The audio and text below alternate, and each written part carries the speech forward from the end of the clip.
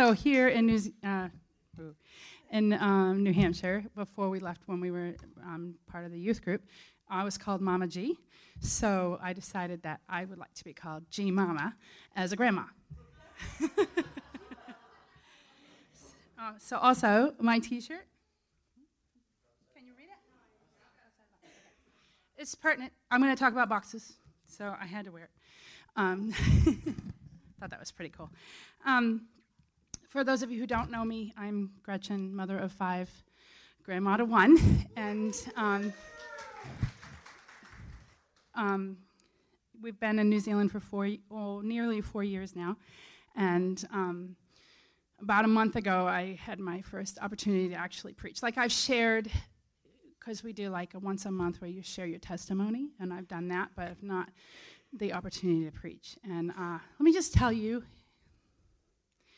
honor your pastors. I spent an entire month to prepare. It took everything out of me, and when I was done, all I wanted to do was lay down. It takes that much. I mean, I spent an entire week on the chapter that they wanted me to read, just reading it over and over, and going, God, if you don't give me something, I'm going to read the chapter, and that's all I'm going to do. So I've studied the commentaries. Those who've gone before have some great knowledge, and so I'm just going to give it to you. But really, understand that when you get something from your pastor that the Lord has given to them, it's not just like I read a book and here, there's something that they're giving of themselves to you, and it's a wonderful thing. That's not on my notes. I'm reading from John 11, and I'd like to, I'm going to go through a few different things, but I'd really like for you to know me. So there will be points where I point out, this new thing that I learned, because really studying the scripture and really digging into what was going on in that time frame, what was happening, it makes it so much more alive, and I just enjoy that. And so I'm sorry, but you're going to get a little bit of that from me. And then the text starts out with the story of Lazarus and when he passes away, Jesus' friend. And so it's the funeral of Lazarus, really. And so I want to just kind of go through a little bit of the funerals that are familiar, because the funerals in New Zealand are completely different from funerals here. And so New Hampshire, somebody passes away, and you have probably 2 or 3 days where the body has been prepared, and you go to the, what's it called? The funeral home. That's it. And you make, if it's an open casket, you get to say your goodbyes to the person. You get to connect with the family. You mourn with them there.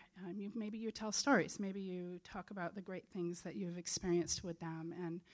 And then the third day, right around the third day, they will have a funeral service, typically in a church, and the pastor will share some stuff. Maybe the family will share some verses and some stuff, and then you have that processional, which you follow to where you're going to put the body in, and all of the cars follow. It's quite a unique thing, all the cars follow, and the headlights are on, and all traffic stops for you. That does not happen anywhere else. That's an American thing. It's really pretty unique. I really like that. I didn't realize it was unique until I was in another country, and they don't do that. So, in the Māori tradition, which is the natives of New Zealand, they are probably predominantly white, but the Māoris are the natives. So there's probably maybe 40% are Māori, and then the rest are everyone else in the world who decided to come and live in New Zealand. And very multicultural. But the Māori tradition, they're very, very, very family-based. So if somebody passes away, body is prepared and brought back to the home, and it stays in the home the whole time. And people come to the home, and they connect with they will have a moment where they can go in the room where the body is, and they can yell at that person if they had a frustration or they had a hard time with them. They get it out. They let it out, and then they're done. They let go of what was carrying on their shoulders between them and that person. If they didn't and they just want to mourn it, they will mourn with the family. And they will spend 3 days mourning with the family, just connecting with them and eating and mourning and eating. Eating is big.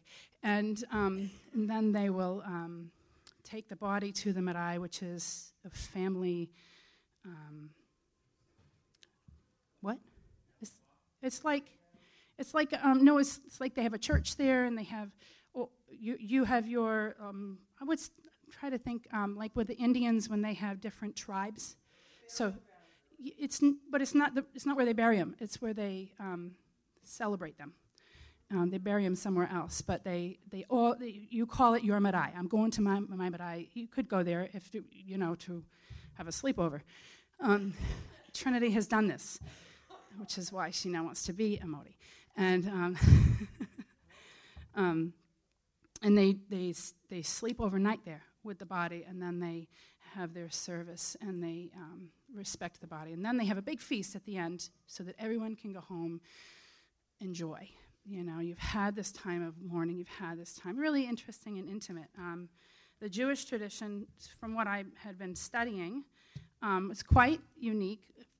They bury the body within 8 hours because they're in a very hot climate, and that would not be pleasant to have that body sitting around. So within 8 hours, the body's prepared and buried in the grave. I believe, actually, that they put it into a tomb until the decay has happened, and then they take the bones and bury them.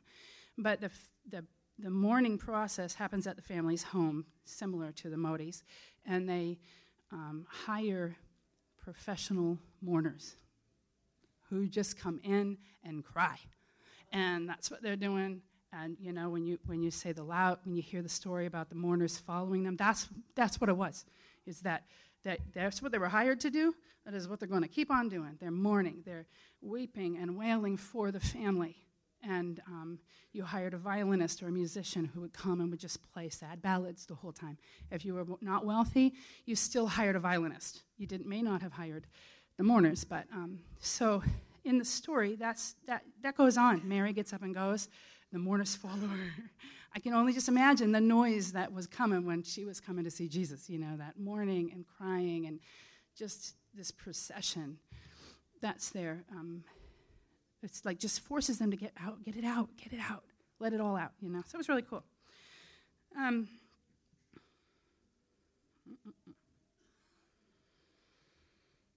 So, like my T-shirt says, think outside the box. Throughout my sermon, you're going to hear me point out boxes. So we always have these boxes that we either put ourselves in, we put God in, we put other people in.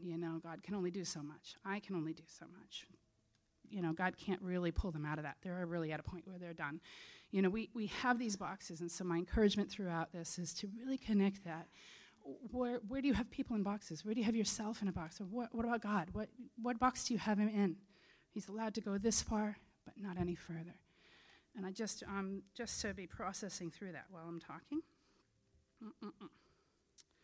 So I'm going to pray. Father, I just thank you for today.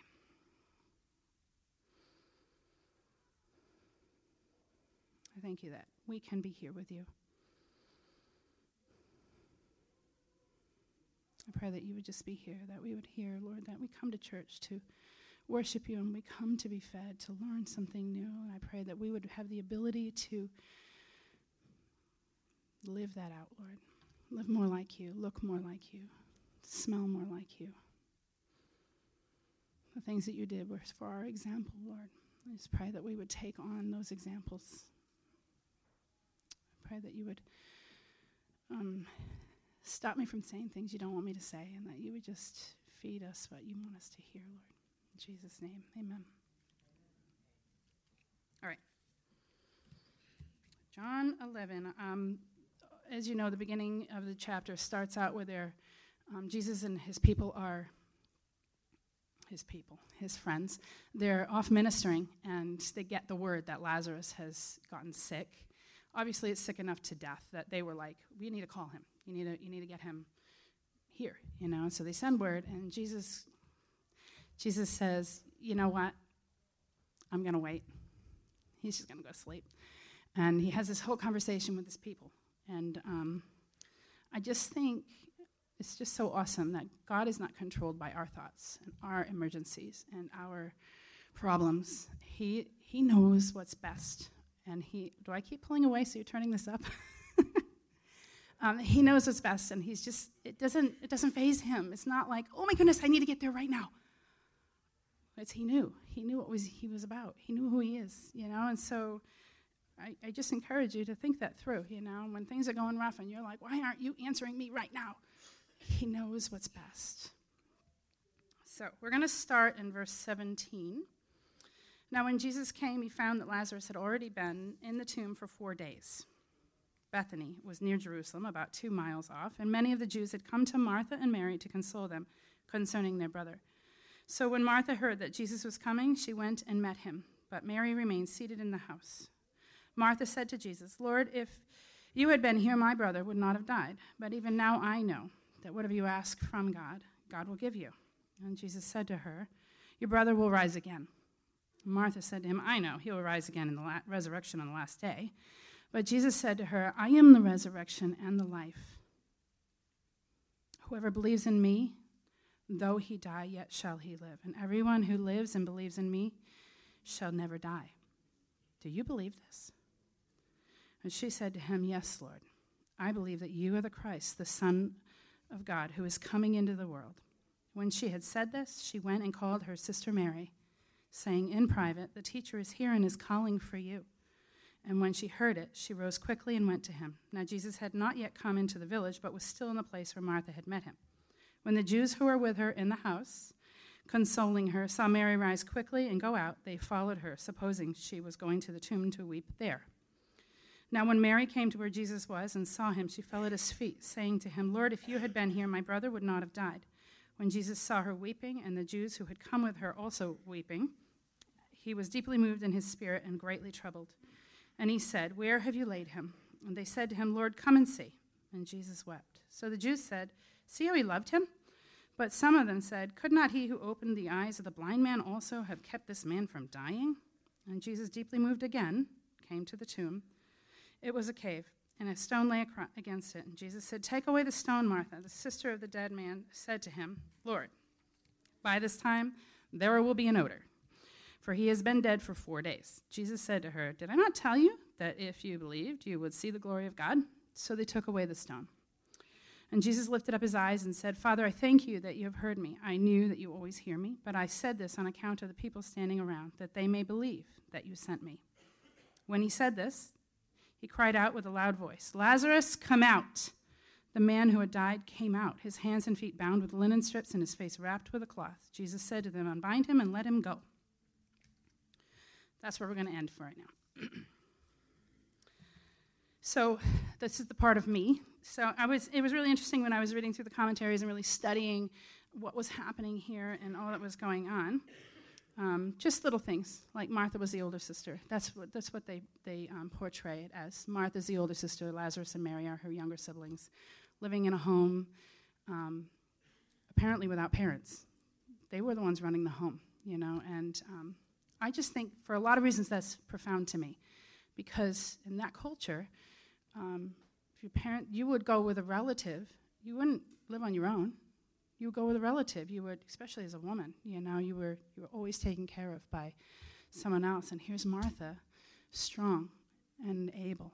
And so it just gives us this, we're going to get a different glimpse of Martha. We're going to see her in a different light. We always picture her as Martha, the one who's busy. When Jesus is there and she's got to get my sister to help me out. And so this is a different view of Martha, and I just love this view of her. And then the other thought was that they called Jesus master, teacher. They studied under him. That was big. Men were the only ones who studied. And so it's just like this box that Jesus was breaking, It doesn't have to be that way, just the men. Just men studying. He wanted everyone. He didn't have a separation. He included them all in that, and that was just such a beautiful thing. And so who are we to not include that, to include women and men and the study and the whatever it is that God is calling us to. It's not labeled just for men. It's not labeled just for women. God is not partial to that. So,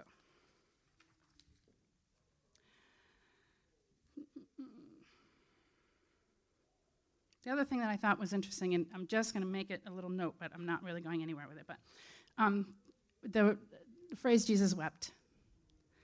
When you study that word, Jesus wept, he was not mourning. At least that's what it appears to me. He was not mourning. He was frustrated. He knew who he was. He knew what he was about. He had been showing them all this time who he was, and it was like they just were missing the point, And it was like that frustration. Come on, why aren't you? I'm going to die soon. I'm going to be gone soon. You need to get this. You need to catch on. What's going on here? You have this in you. This is not just, I'm going to leave and then it's all gone. You have this. I just think that's beautiful. Sorry. So anyway, verse 4 says, but when Jesus heard this, he said, this illness does not lead to death. It is for the glory of God, so the Son of God may be glorified through it. Often God's doing more than we can see.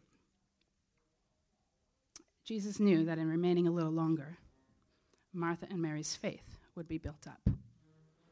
He knew he was going to raise Lazarus, but he knew that was going to work for him. And so he made that choice out of love for them. He made that choice. Where people were complaining, come on, couldn't he have healed him before he died? He made that choice just to draw their faith a little closer to him.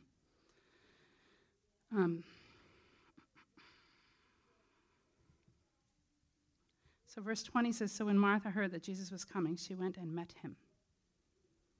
Jesus often knows that if we remain in our stuff, in the middle of our struggle, in the middle of our pain, we rarely find our own way out.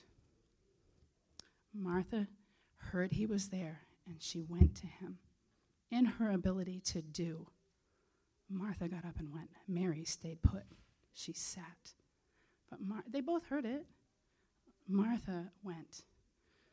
It's important for us to connect that. When our struggle is real, I think it's a pretty real struggle for her. She just lost her brother. When our struggle is that real, is that our first thought? Jesus. I need to go to Jesus.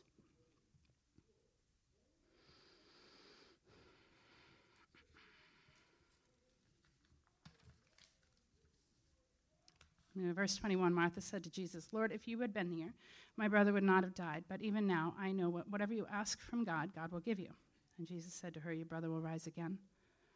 Martha said to him, I know that he will rise again, the resurrection on the last day. And Jesus said, I am the resurrection. I am. Whoever believes in me, though he dies, shall he live, and everyone who lives and believes in me shall never die. Do you believe this? She has the same epiphany that he gave to Peter. The same realization, that same aha moment that Peter had. The same one. It's pretty awesome. Sorry. In this moment, Martha, I'm that. I almost can picture him cupping her face. Martha, I am. Look at me. I am. I'm that resurrection. This is what you need. This is what you need. We have so easily lose our focus, turn our head away, and he's going, come back to me. Look at me. That's where that focus needs to be. As soon as she gets that, it's almost like she just stands up tall again. Oh, and she can receive that. And what is her first reaction? She runs off to find her sister. She goes to Mary to share that. So the word resurrection carries a few meanings. I believe in this moment, Martha was resurrected from her position. So the word anastasis, it's an interesting word.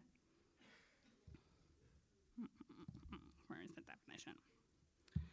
It means a standing up again, either literally from death or morally a recovery of spiritual truth. I'm going to say that again. Anastasis, resurrection, means a standing up again, either literally from death or morally a recovery of spiritual truth. how often we need that resurrection, how often we need to be brought back to that moral recovery of truth. Oh, yeah, but you. And so in that moment, Martha was resurrected. She was brought back to her truth. And as soon as she had to share it with her sister. What a beautiful sight. I need to go share this with my sister. So she runs off and tells Mary, you need to come. Jesus is here. What a lesson that is for us. Jesus doesn't just come for us. He comes for us so that we can bring that to our sisters and our brothers, to those around us. What have I to offer? Well, what has he done for you? That's what you have to offer. That's what you have.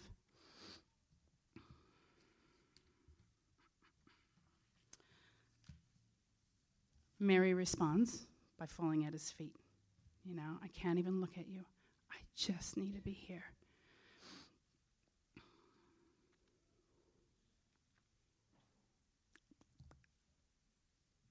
So,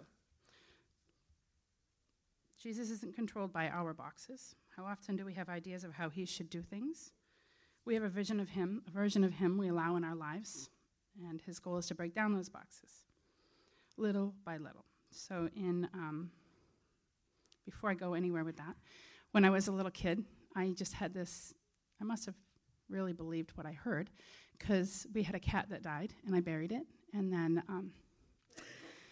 I think we had learned that resurrection was for anyone, so we decided to dig up that cat and pray over it so it would come back to life. It didn't work. But God's plan was not for that life. But I believed it, you gotta, I don't know, there's just something sweet about that belief. God can do. It didn't deter me. It didn't make me go, fine, God isn't real. He didn't raise my cat. My mom made me bury it again.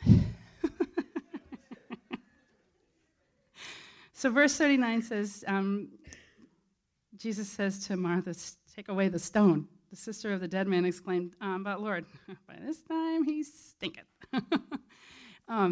They had 3 days in the tomb where they believed a body would hover, the soul would hover over the body. And then day 4, that soul was gone. It's interesting that Jesus waited till that 4th day, because they couldn't say, it was just hovering.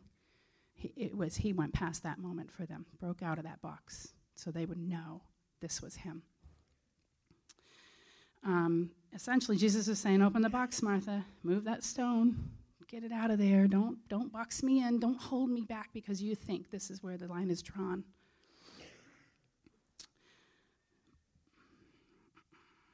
But Jesus, not really controlled, moves forward, and he has a chat with his dad, mostly so that the mourners around him and who didn't know would know.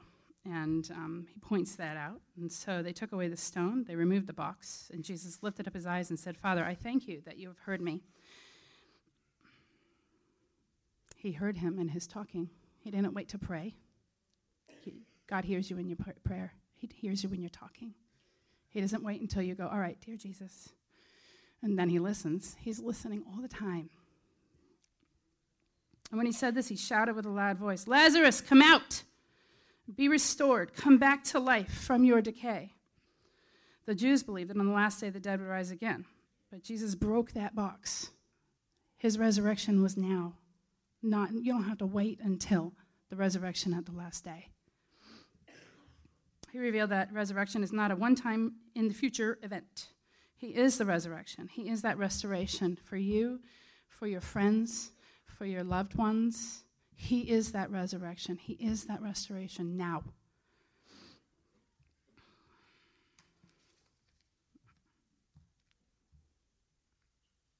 So we see that the idea of boxes is a timeless thing.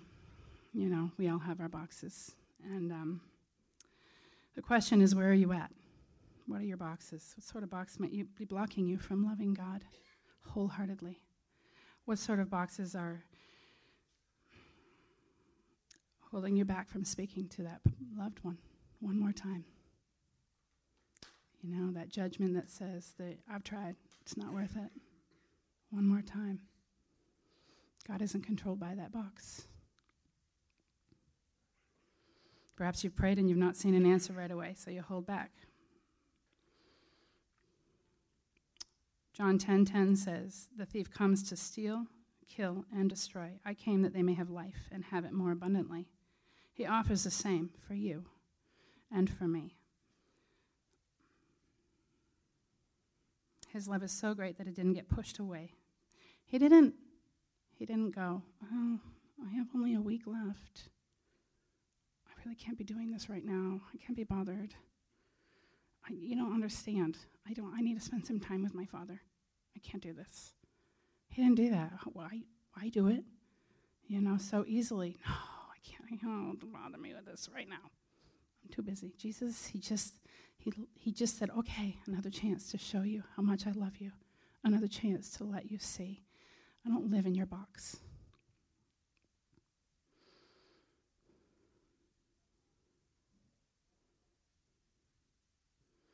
My encouragement for you today is to let him operate on your situation, out of the box. Is your struggle great? He is greater. Is your pain deep? He goes deeper. His goal for you is life. He restores us so we may live. That's his goal. He put us on this earth so that we could live. It's his desire. And we get trapped in our boxes. We're not living. Romans 12:2 says, "Do not be conformed to this world, but be transformed by the renewal of your mind, that by testing you may discern what is the will of God, what is good and acceptable and perfect." Transformation of the mind, according to John Piper, happens when we pursue Christ's exalting truth found in the Bible. So we pursue our scriptures, and when we pray for truth-embracing humility through the Holy Spirit. Our need for Jesus is real. It's as real as it was for Martha, Mary, and Lazarus. Whether we're pulled away by our circumstances, our pain, or unbelief, that he will do as he promised, or even if we are dead inside, not even aware of our need, he calls out to us. Sometimes we need to hear and be reminded the Master is calling. Sometimes we need to be the one who is reminding them the Master is calling. Sometimes we need to be called to stand up. Get up. That's what Martha did for Mary. Get up. The Master wants to see you.